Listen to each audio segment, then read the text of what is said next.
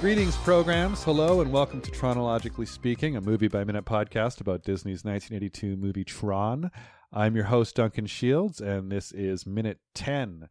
And returning to join me today is my knowing, kind, patient, fabulous guest co-host, Chris Stewart. Welcome back, Chris. Rambling friend, Chris Stewart.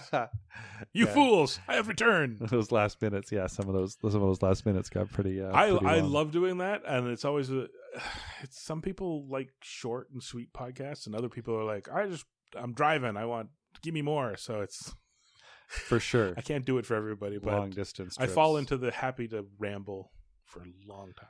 Reminds me of long Russian novels written during long Russian winters to read during long Russian winters. Yeah, that's kind of long rambling podcasts for listening to on long rambling commutes. Yeah. That said, I promise I'll keep it tight this time. Well, do what you can. It's okay. It's all good. We both go off the rails. It's a occupational hazard of a movie by minute podcast is you end up talking about the whole movie. Well, yeah, or going off on tangents, and you know what? It's unavoidable. Unavoidable. It's fun too. I hope people enjoy listening to it as much as doing it, because the best part is when you're talking to somebody and you don't know what they're going to say, you will say something and it will spark. Yeah, me going, I have some input on that I had not thought about before. Let's talk about that. And then we end up. You know, I'd imagine the listeners are passionate about the movie, and so they want to hear more. So every time I've sidetracked us, they're like, "Get back to Tron," and when we're on Tron, it's okay. Yeah, okay, yeah. I guess you know, tell us a little bit about yourself. Yeah, go back and listen to minutes 4, 5, and 6. Yeah, there you go. No, the simplest is I have a Ghostbusters podcast with a buddy of mine, Troy. Ghostbusters Interdimensional Crossrip, and I make video games by day. Right. Kerberos Productions, Kerberos. So there was a Roman Cerberus and there's a Greek Kerberos?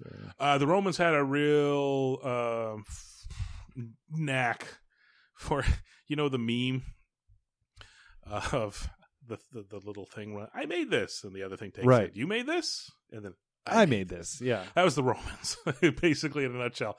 So the Greeks had Kerberos with the hard, that's very Greek, right? Kerberos. But that's the three-headed dog that the Romans softened up to Cerberus. Right. Okay. Yeah. Because I remember in my mythology classes in school, you had like this was Jupiter and this was Zeus and this was Athena, or like this was Apollo and this was Mercury. Exactly. So this was the Roman, version. But it always, as a child, I sort of thought that they were developed concurrently. But now I'm like, nope. I knew that's not how that Their happened. time scales actually are hundreds of years apart from one another. It's one of those things. There was some yoinking going on there. And not to be confused with Cerebus, which is, Dave Sims' indie comic. So Yes. Or the nightmare dog that goes off the rails in that Mars movie. Oh, yeah, there you go. If you're going to have an AI on your ship... Naming it after evil things is never Don't name good. It Cerberus.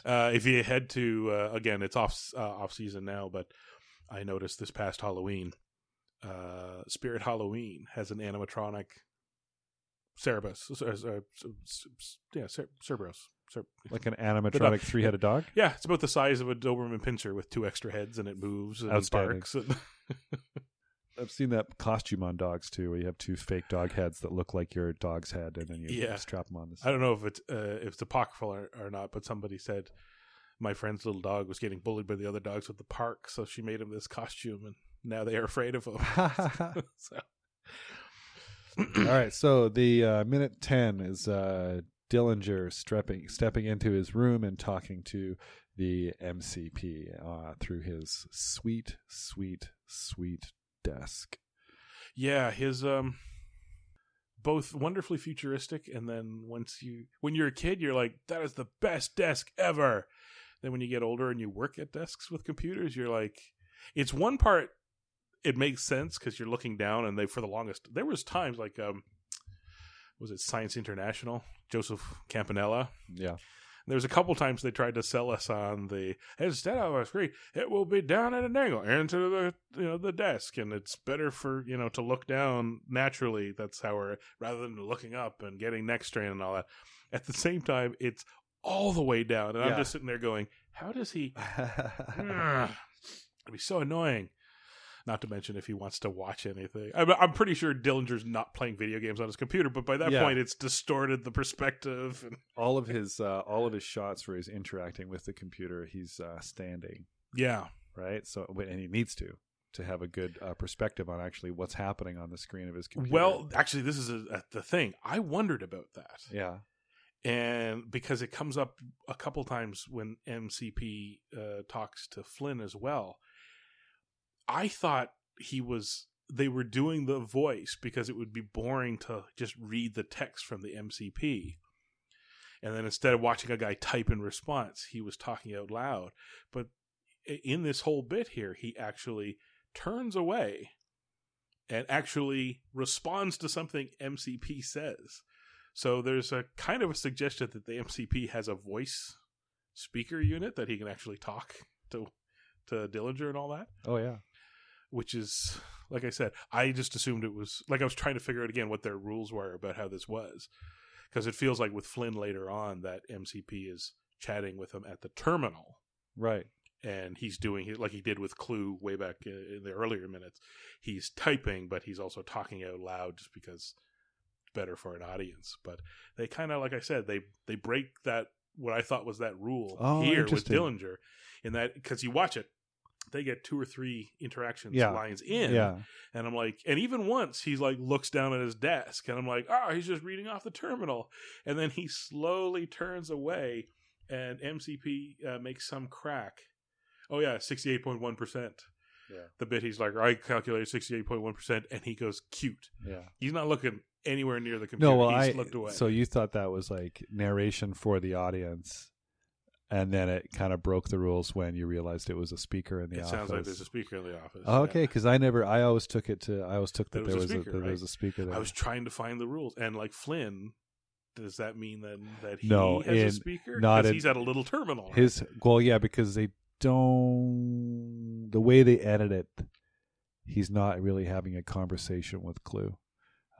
But in this one, he's very much having a conversation with the MCP. I don't hate any of this. No, for sure. I just feel like this is the one bit where it's an interesting take.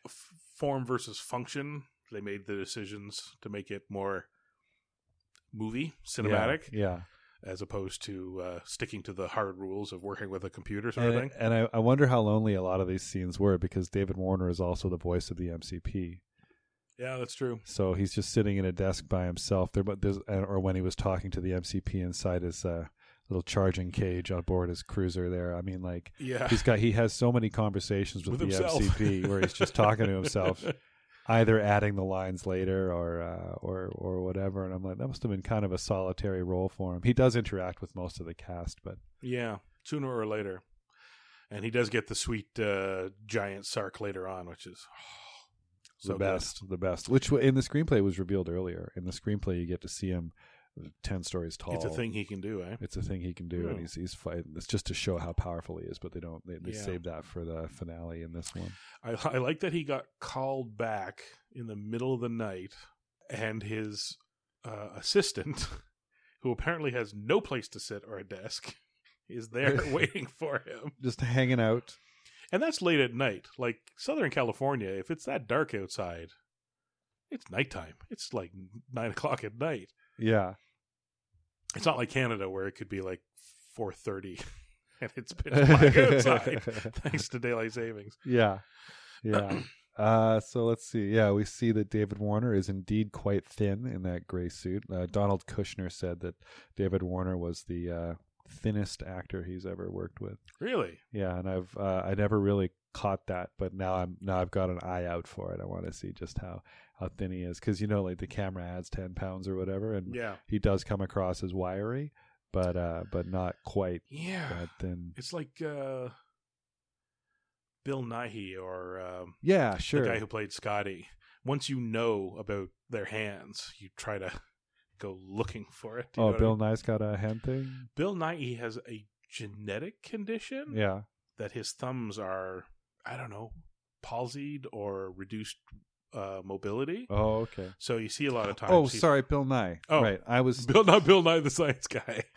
Yeah, no, Bill Nye. I know that. Bill Nighy, the non-science guy. Yeah, the actor Nighy. Yeah, they're kind of like a little bit clawed. Yeah, and never noticed it until at one point I read it, and then all of a sudden, like I'm watching war occur, and I'm like, oh my God, there it is. Yeah. Or like Radar and MASH. Oh, what was Radar's? He's missing like almost all his fingers on one of his hands. No. Yeah. Really? He's always holding a file or holding a letter or something like that, or delivering mail, and you almost never see it. That's amazing. Yeah. That is so amazing. Yeah, it's pretty wild. Wow. Anyways, now that you mention it, Time Bandits, they pat him all up with his cloak and all that. That's right. I think is the one when I was looking him up last night online. He's kind of like a fall jacket and a scarf. Like I think there's a lot of, the suit, you can't really hide him too much, but I wonder how skinny he is. British austerity. There you go. He's got the height and the majesty, and the whip thin. And evil. And evil. The guy's just, I don't know. I imagine he's a private, professional British actor. He doesn't go too deep into giving interviews, because I don't see him so far I haven't found him in any of the behind the scenes footage or interviews or anything like that. There's no like, he's definitely not on the commentary. You don't hear him in the commentary I've seen so far. I haven't seen any interviews with him, whereas most of the other cast has been very, very open to like doing interviews and stuff. What's the age difference between him and the rest of the cast? Because they're probably in their 30s, right? Early 30s, maybe. In the early 30s. I imagine he's a little older than them. So I'm wondering, by the time we got to retrospective territory, if he's not, living in England in his shire somewhere, and retirement age, and no interest in being involved in this at all. Well, then that's the trick, though. You said there's no, because even at the time, even though DVDs didn't exist, featurette stuff got shot a lot of the time. Would be especially shot, Disney stuff. And shown on like the Wide World of Disney. Disney loved to catalog the making of its stuff. Yeah, there's a lot. And that's the thing, is there's a whole ton of behind the scenes stuff on Tron, and David Warner isn't in any of it that I've found so far. There's he probably did it once, and I haven't found it yet or something. But 41, so he was 41 at the time. 60, 70, he's almost 80. He's just under 80 years old. No, but 41 is when he was born. So 41 in 81, 40. Yeah, 41 when he was. Yeah, sorry. It's funny. I said he was born in 41. You said he was 41, and I said no. But yes. Yeah, he's 41, as it turns out. I love his office is so 80s executive office. Oh yeah, the sparseness of detail and the gray and the straight lines. Yeah, it's done to kind of, with no hints of neon or pastels. Yeah, it still reads as 80s so hard. Yeah, so hard. And he's got a couple of statues. I don't know where the statues are from. I don't know, but they're black, right? So it's kind of hard to see them. They're like gray. They're almost like I don't know, East Asian, like. Well, that would fit with the 80s. Yeah, so almost like those. What are those warriors? The Chinese clay warriors. Oh, the terracotta warriors. The terracotta warriors. Yeah, kind of like that. Only they've got like tusks and the bulging eyes. Bruce Boxleitner is 69 years old, so there's like a 10-year head start on him. Like he's about 10 years older than the cast was. Oh, I don't think I would have guessed that. No, I mean he doesn't. He looks, middle aged. He doesn't look terribly old or anything. No. Well, I guess I could have seen that. Yeah, because the rest of them do seem like Cindy Morgan and Jeff Bridges. They definitely seem. Jeff Bridges is 69 as well, so same. Yeah. Interesting. Huh. So there you go. I will not look up Cindy Morgan's, because a podcast never Googles a lady's age. So his one thing about Encom was it was apparently one of the few fictional company names that they could find that wasn't taken. Really? Yeah, they went through a lot going like, what? Geez, oh my gosh, that's taken too. And Encom was just like, okay. Yeah, Yeah, well, I grew up in Calgary, so there's a lot of oil company names. Sure. So let's just see, I've seen a lot of Geo, Terra, Seismic, like all these prefixes, suffixes, and a little bit of Greek and jammed together all over the place. Ground gets covered pretty quick. Yeah. So I'm surprised, though. Encom is a fantastic company name. It's just so good. Like, right? It's kind of sad that it's locked up with Disney copyright because it's a really good company name. Let's talk a little bit about touchscreen technology. Yes. Because he does this. I mean, the desk was all fake. Yep. It's rear projection. There's a big mirror on the bottom projecting it up onto the flat plane of glass. That's like they dug out the bottom to create this illusion of a touchscreen.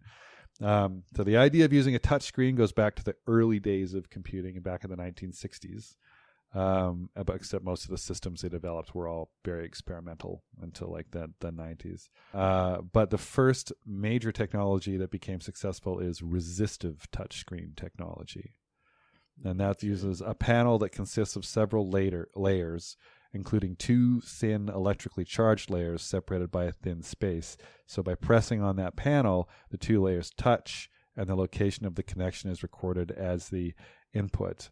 They're relatively cheap to make, and they're very resistant to liquids. But the major downside is that you actually need to press down pretty hard on them. So our smartphones are not that. They're inductive or something? Capacitive. Okay. Yeah. Because it requires that we can conduct. That's why your finger or a stick of pepperoni can work your touchscreen, exactly, but a leather glove cannot. Yeah, but the resistive touchscreens are widely used to enter orders in control panels in factories. ATMs actually probably use that. Early ATMs with a touchscreen. Early ATMs, yeah, for sure. And restaurants. There you go. Yeah. Because they're resistant to liquids and they take a lot of punishment. Yeah. They're not fragile. That makes good sense. Yeah. That was a suggestion somewhere's online. They're like, in the wintertime, if you have your gloves on, you can use a pepperoni stick to run your. They do that phone. in Russia. Yeah, I'm like, I'm A, clever hack. B, I like that you think the pepperoni stick is going to survive 5 seconds in my hands. Do you still have your pepperoni stick? No. But did you drop it or something? No. I need another one. Can I have a napkin, please? Delicious. Yeah, and a capacitive that uses a layer of insulating material coated with a transparent conductor. Okay. So yeah, that's like it uses us. It needs us to. Yeah, there we go. Yeah. Okay. Which mine doesn't always work that well in the cold, and I don't know if that's because my fingertips aren't conductive in the cold, or if that's just. Well, yeah, because how does that work? Because in theory, resistance is supposed to drop when things get colder. That's why superconductivity always involves freezing. Yeah. stuff. Or sometimes I remember I'd be walking around in the cold, and my phone says my battery is at 0, and I'm like, no, it's not. It's not at 0 at all. It's got a healthy charge in it, but the cold will sap batteries. Yeah. Well, or it'll give the false impression. If you take it back inside, take it back to a warm place, it'll go, "Oh, my mistake. You've got lots of charge." There you go. Okay. Well, that's Science Minute, everybody. But what they did was, instead of just 1 point, then they were able to record 2 or 3 points. Right. And that's where we get multi-touch. Right. Stuff, that's how we expand a Google map, right, or shrink something, or push something, or swipe, or all that kind of stuff. Or if you're doing a idle game and you want to tap with 3 fingers really fast to get your coins real fast, that's I don't know if that'll work. It does. Does it? I got a little guy and he's all over that YouTuber guy Guava. Okay. He's got a tub tap game. I hate idle tap games, but the whole point is collecting bubbles, and as you level up, you get more bubbles faster. I'm like, and I hate those idle games. Oh yeah. But every once in a while, he's like, "Daddy, help!" and he brings it over, and it's just a matter of how fast can you hit the thing to make the bubbles come out really fast. So that was my joke: is if I can even get multiple fingers, bubbles, bubbles. Can we please delete this off my phone? Thank you. I keep wanting to call him Sark. I keep forgetting his name's Dillinger. Dillinger, yeah. Dillinger logs in. Yep. And his user code is 00. Oh, yes. And his password is master. I'm just like, dude, why not just 1, 2, 3, 4? Exactly. Password is password. Yeah. Or what are there was like the 3 top passwords were 1, 2, 3, 4, God, and password, or something like that. Or call back to the movie Hackers, which I think we mentioned way back when. Yeah. Was it sex? Yeah. Yeah, that was God. Sex, God, And what was it? What was Fisher Stevens' line? So would Her Holiness like to change her password?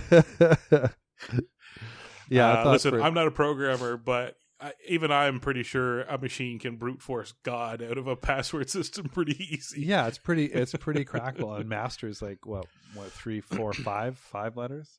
Like I think that password, like, well, the website password. Websites are starting to wake up to the fact that you don't need special characters like uppercase, lowercase, exclamation point.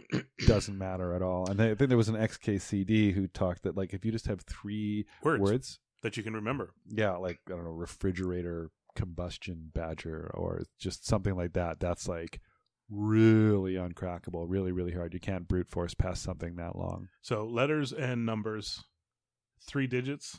If you use God. It's only just under 40,000 combinations. A computer can probably run through those fairly easily to crack a computer. I was looking up. I thought you were looking that up on the web, but I was actually using your calculator. I was using my calculator. That's awesome. That's really, really good. Yeah, I didn't go into math. I didn't go into programming, but I remember a couple of things here and there, and that's one of them. How to calculate, put the different combinations. That's not, well, that one thing that means to me is that Encom is maybe not a secure facility. No, it's not like Flynn's a genius hacker. It's that his password is master and his user code is 00, you know, and he's the head of the company, you know? Yeah. It's, it's not great. But again, computer security, not a thing in 81. No, 81, 82, not a thing. Although it's funny, it's the basis of a lot of the stuff at that time. War Games is built around the fact that computer security was really sloppy. Or even Ferris Bueller's Day Off when he's like logging in to change his absences and stuff. As long as you know the password and the phone number, you were set. Well, that was one thing that the passwords weren't that hard either. War Games actually used, that's where I first learned about war dialers. It would hammer the phone line until you found one. And that's what computers are for. Yeah. You don't have 2 hours to call something 500 times, but the computer sure does, and they can do it quicker. And nobody will notice because it's not like it's ringing. It's a phone ringing off the hook. It's just a phone line hooked up to a computer that will pick up as long as it's not engaged. Yeah, and it will just run until it gets through. And people were talking about like a lot of hacking involves talking to somebody and getting their password. Yeah. Or, fooling somebody into giving your password, or you leave your password around on a piece of paper on a Post-it note underneath your monitor. Yeah. Like a lot of hacking involves stuff like that. Yeah. Where it's the sloppy password management. Falls into I guess that technically falls into social engineering. Engineering, yeah. Trust me, I was so happy when the smartphones came along and the password locker apps showed up. Yeah. So I don't have to remember 1,000,001 passwords. I can put them into a thing and remember the one password. Yeah. And if I ever forget the others, I can log in and pull it out again without having to write it into my notebook. Or the number of times I did complicated things to, you know what I mean, obfuscate. Like, I could write a password down or whatever, and then just surrounded by other nonsense passwords. Only I knew where to look, but it would be like, anyways. Just bury it in the data. I would have been a terrible hacker. The only hacking I ever did was I managed a free phone call once using an old payphone trick. Yeah, I remember those. They sussed that pretty quick, but I remember you could metal, touch the metal to the, yes. You used to be able to take a paperclip, touch it to the mouthpiece, like you stuck it inside to touch the mouthpiece thing there, touch it to the metal of the hook, the receiver hook, and it would trigger some sort of, like a coin's got, the system would think a coin went in, and then you could dial and away you went. And I did it once, and I was like, that's awesome. I don't have to call people from payphones much, so I don't know what to do with this. Yeah. What am I going to do?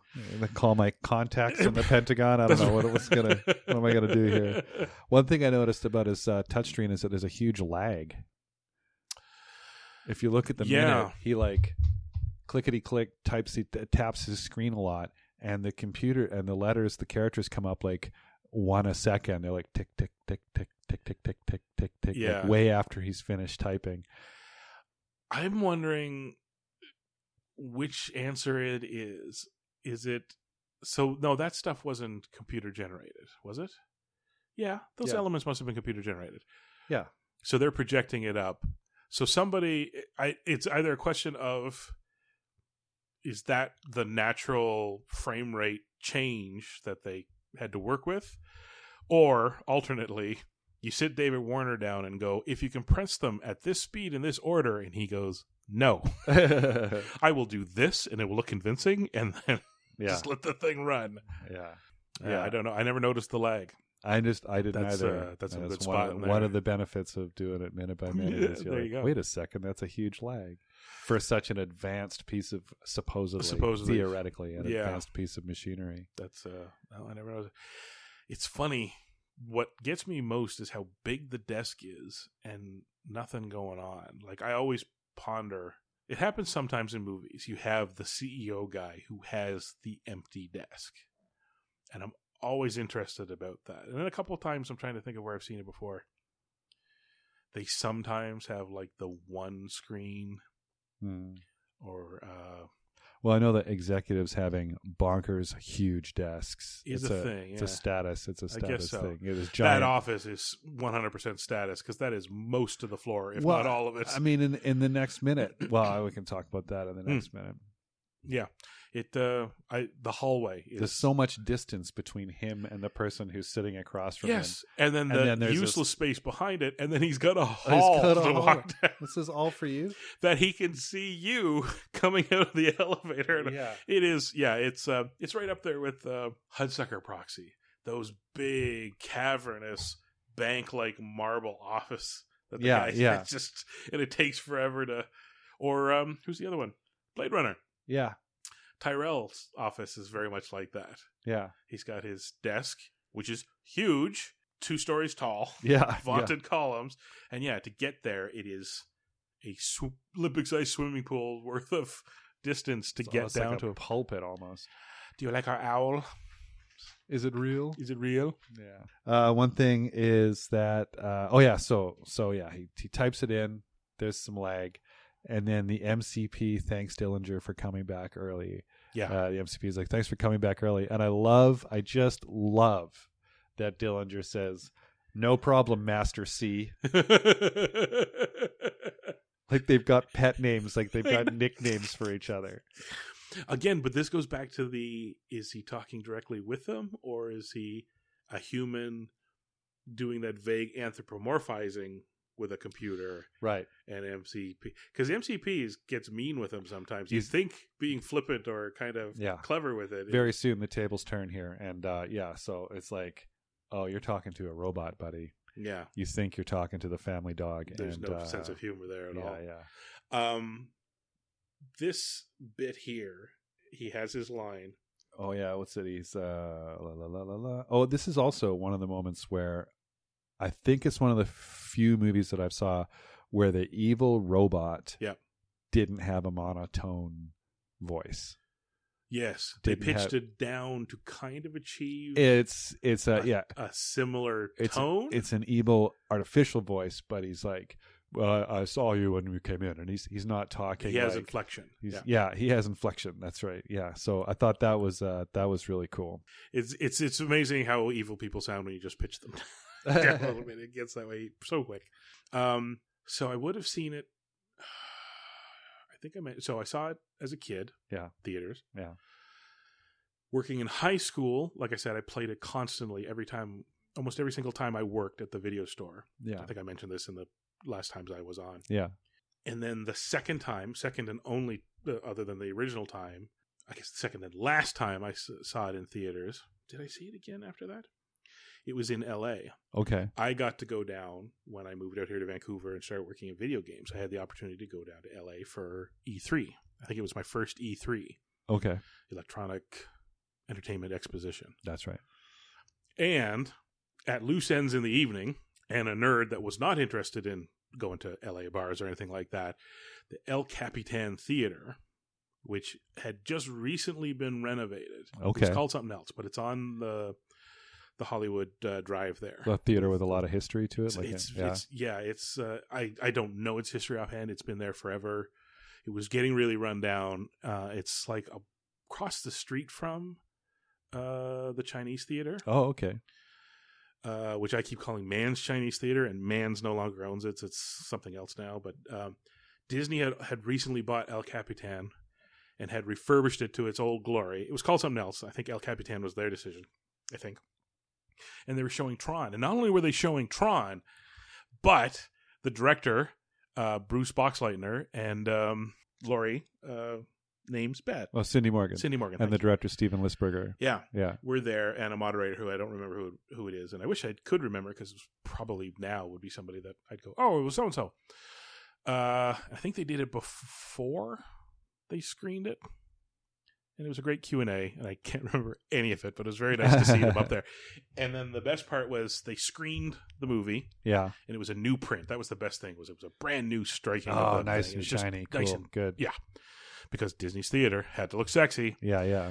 The best part is we get to this scene, and he goes, "Thank you for coming back early." And he's like, "No problem. If you've been to one electronic consumer electronics show, you've been to them all." Yeah. And an entire audience, which I suddenly realized was made up of people attending E3 for the most part, erupted in laughter. No doubt. It was just awesome. It was so perfect a moment to see that movie, to get that line, and the audience.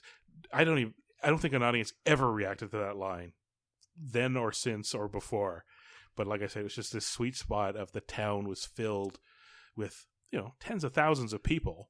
Yeah. Both living in town and coming in town, going to this video game trade show. Yeah. Going to see a movie that they all probably helped inspire them to love and get into video games. Yeah, no doubt. Having the CEO of a company say, if you've been to one trade show, you've been to them all. And they all fall over laughing. And oh God, that's, like I said, I can't remember the questions, the Q&A they talked. Yeah, any of that. I just remember sitting in an audience that responded that way to Tron. Like the whole time, the audience just loved it, right? Yeah. And that was a real peak moment in it to feel that energy. No doubt. That's like a unique, perfect moment there. Yeah, like that'll be one of those things that I won't be able to remember. My phone number or my kids' names or anything like that. But on my deathbed, I'll be I saw Bruce Boxleitner once. Oh, we laughed at David Warner. What was his line? Anyways. Oh, that's really cool. They put a nice spin on it, like a nice flirt. Yeah. Given that I have a warm, fuzzy feeling from seeing it in the childhood, but no hard, firm memory. Yeah. Other than I remember I did see it and kind of remember the theater and all that. This cemented it as a theater-going experience for me, which is rarer and rarer all the time to... see good movies, but have a theatrical group experience with it. That's kind of going away. Well, one of the last times I remember that happening was Fury Road, probably. Yeah. We were all on a different. The movie picked us up and transported us, and as a unit, we all went to someplace new. Yeah, which is it's rare. It doesn't happen very often these days. It's what was I listening to? I think it was the Gilbert Godfrey podcast. They keep mentioning the older Marx Brothers films. Yeah. And I remember I kind of have a thing, like I'm like, oh yeah, I kind of like them. I understand their spot, and I've seen some of the comedy. I'm sure. Like, it's good comedy. But I remember watching the movies, and I'm kind of like, why is this not resonating? And then they pointed out, those guys, and every joke they did, which they did on the road as well, they knew what the audience response would be. Right. So when you're watching them, the pacing is off if you're watching it yourself, because he'd make some sort of joke, and then there'd be like hold for 15 seconds before moving on to other things, and you're like, oh, this is paced so wrong, because you're supposed to be sitting in a theater with a few hundred other people laughing your brains out. Here's my line, and we all ha, and then back to the next comedy. So, and I think that happens not with this one, but specifically, but that's kind of what that is. Like, you kind of need to see these. If there's a joke, it feels better. The joke and the comedy feels better if you're with a crowd. Oh, yeah. Like, there's been some movies I've seen where I've been crying, laughing in the theater, and then watched it again later and been like, huh. Like, Wedding Crashers was one that was kind of like that. There's Something About Mary was kind of like that. Watching it home by myself later. Yeah. It was good. Yeah. But it wasn't great. It's almost like in the theater, literally crying with laughter. Yeah, there's something about the crowd that the crowd wants to inform the rest of the crowd that they're having a reaction to it. Yeah, when they do that, the rest of the crowd there's an echo just goes with it. It's just, an amplification. Yeah. Anyways, sorry, dumb aside. It's okay. So the MCP mentions that Flynn has been nosing around again, or he mentions that there's the boy detective has been nosing around again. He's so sarcastic, but then he says that he says there's been another intrusion, and Dillinger says Flynn, and the MCP says it felt like Flynn. Yes, which I think is pretty wild because he didn't ID Flynn from his entry code or whatever. He's just going on his intuition. It goes back to that thing of, are they talking?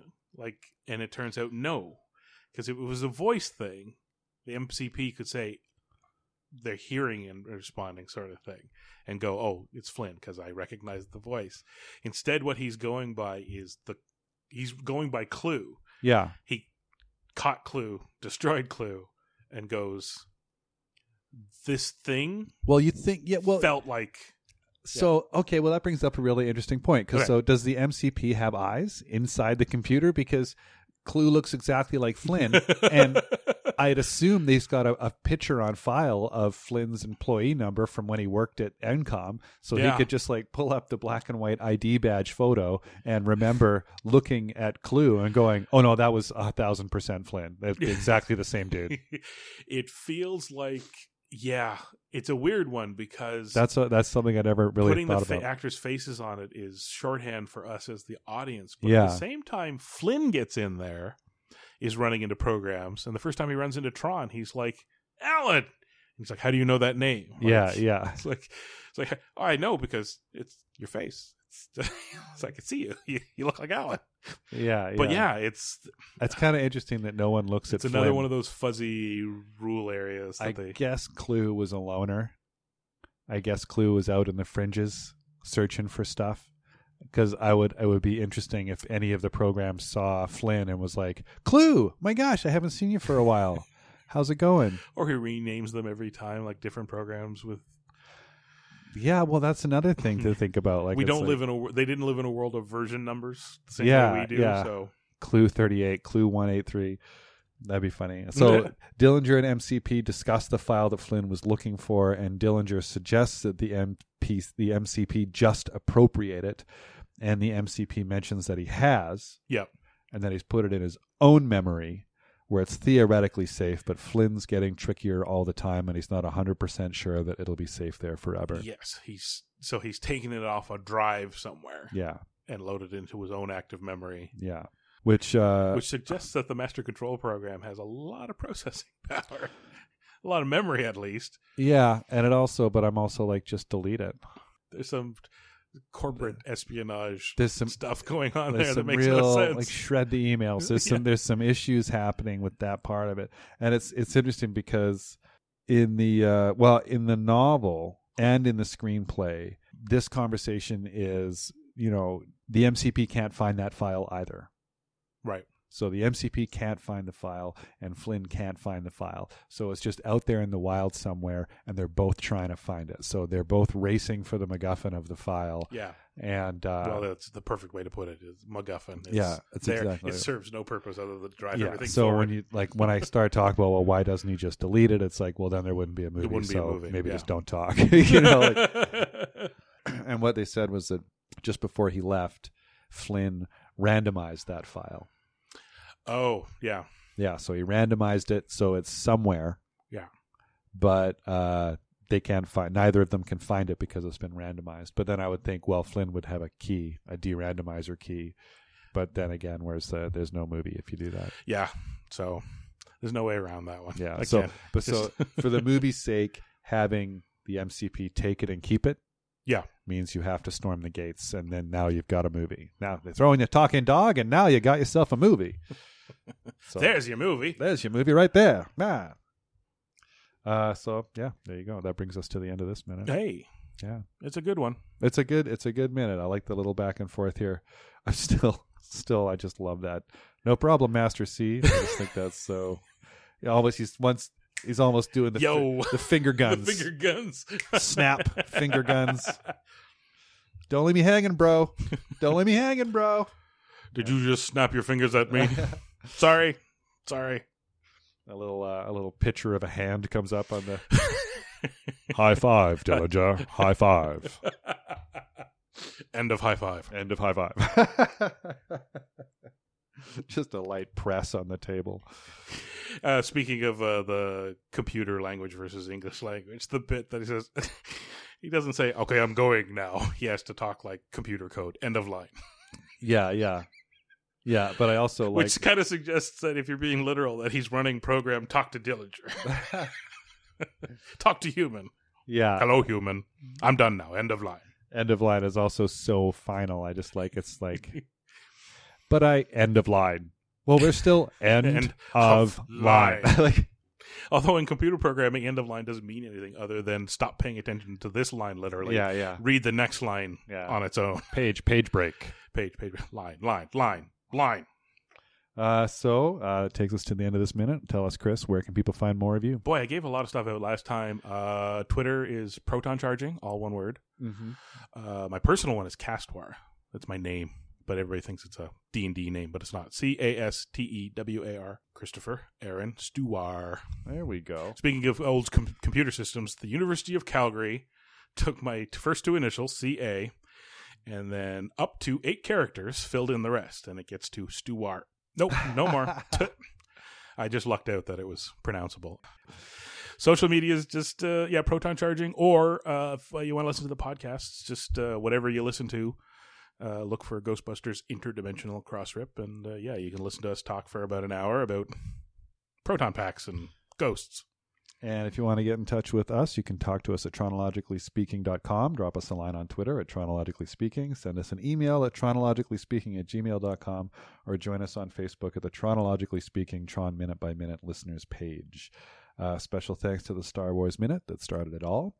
Go to moviesbyminute.com and see if your favorite movie is there, and listen to those amazing podcasts, because it's really, really fun to listen. If you're in a position where you like to listen to podcasts and you have the time, it's really great listening to people go minute by minute for a full movie. It gives you whole insight that you didn't know you were capable of having before. And and if you don't see your favorite movie in the list, start it up yourself and give them a shout. Reach out to them on Facebook, because they're a very good and inclusive community. All right, so you want to say end of line on 3? Sure. 1, 2, 3. End of high five. Wait, what were we doing? Sorry, let's do that. Let's do end of high five on 3. I like it. 1, 2, 3. End of high five. You got it, Master C. You got it, Master C.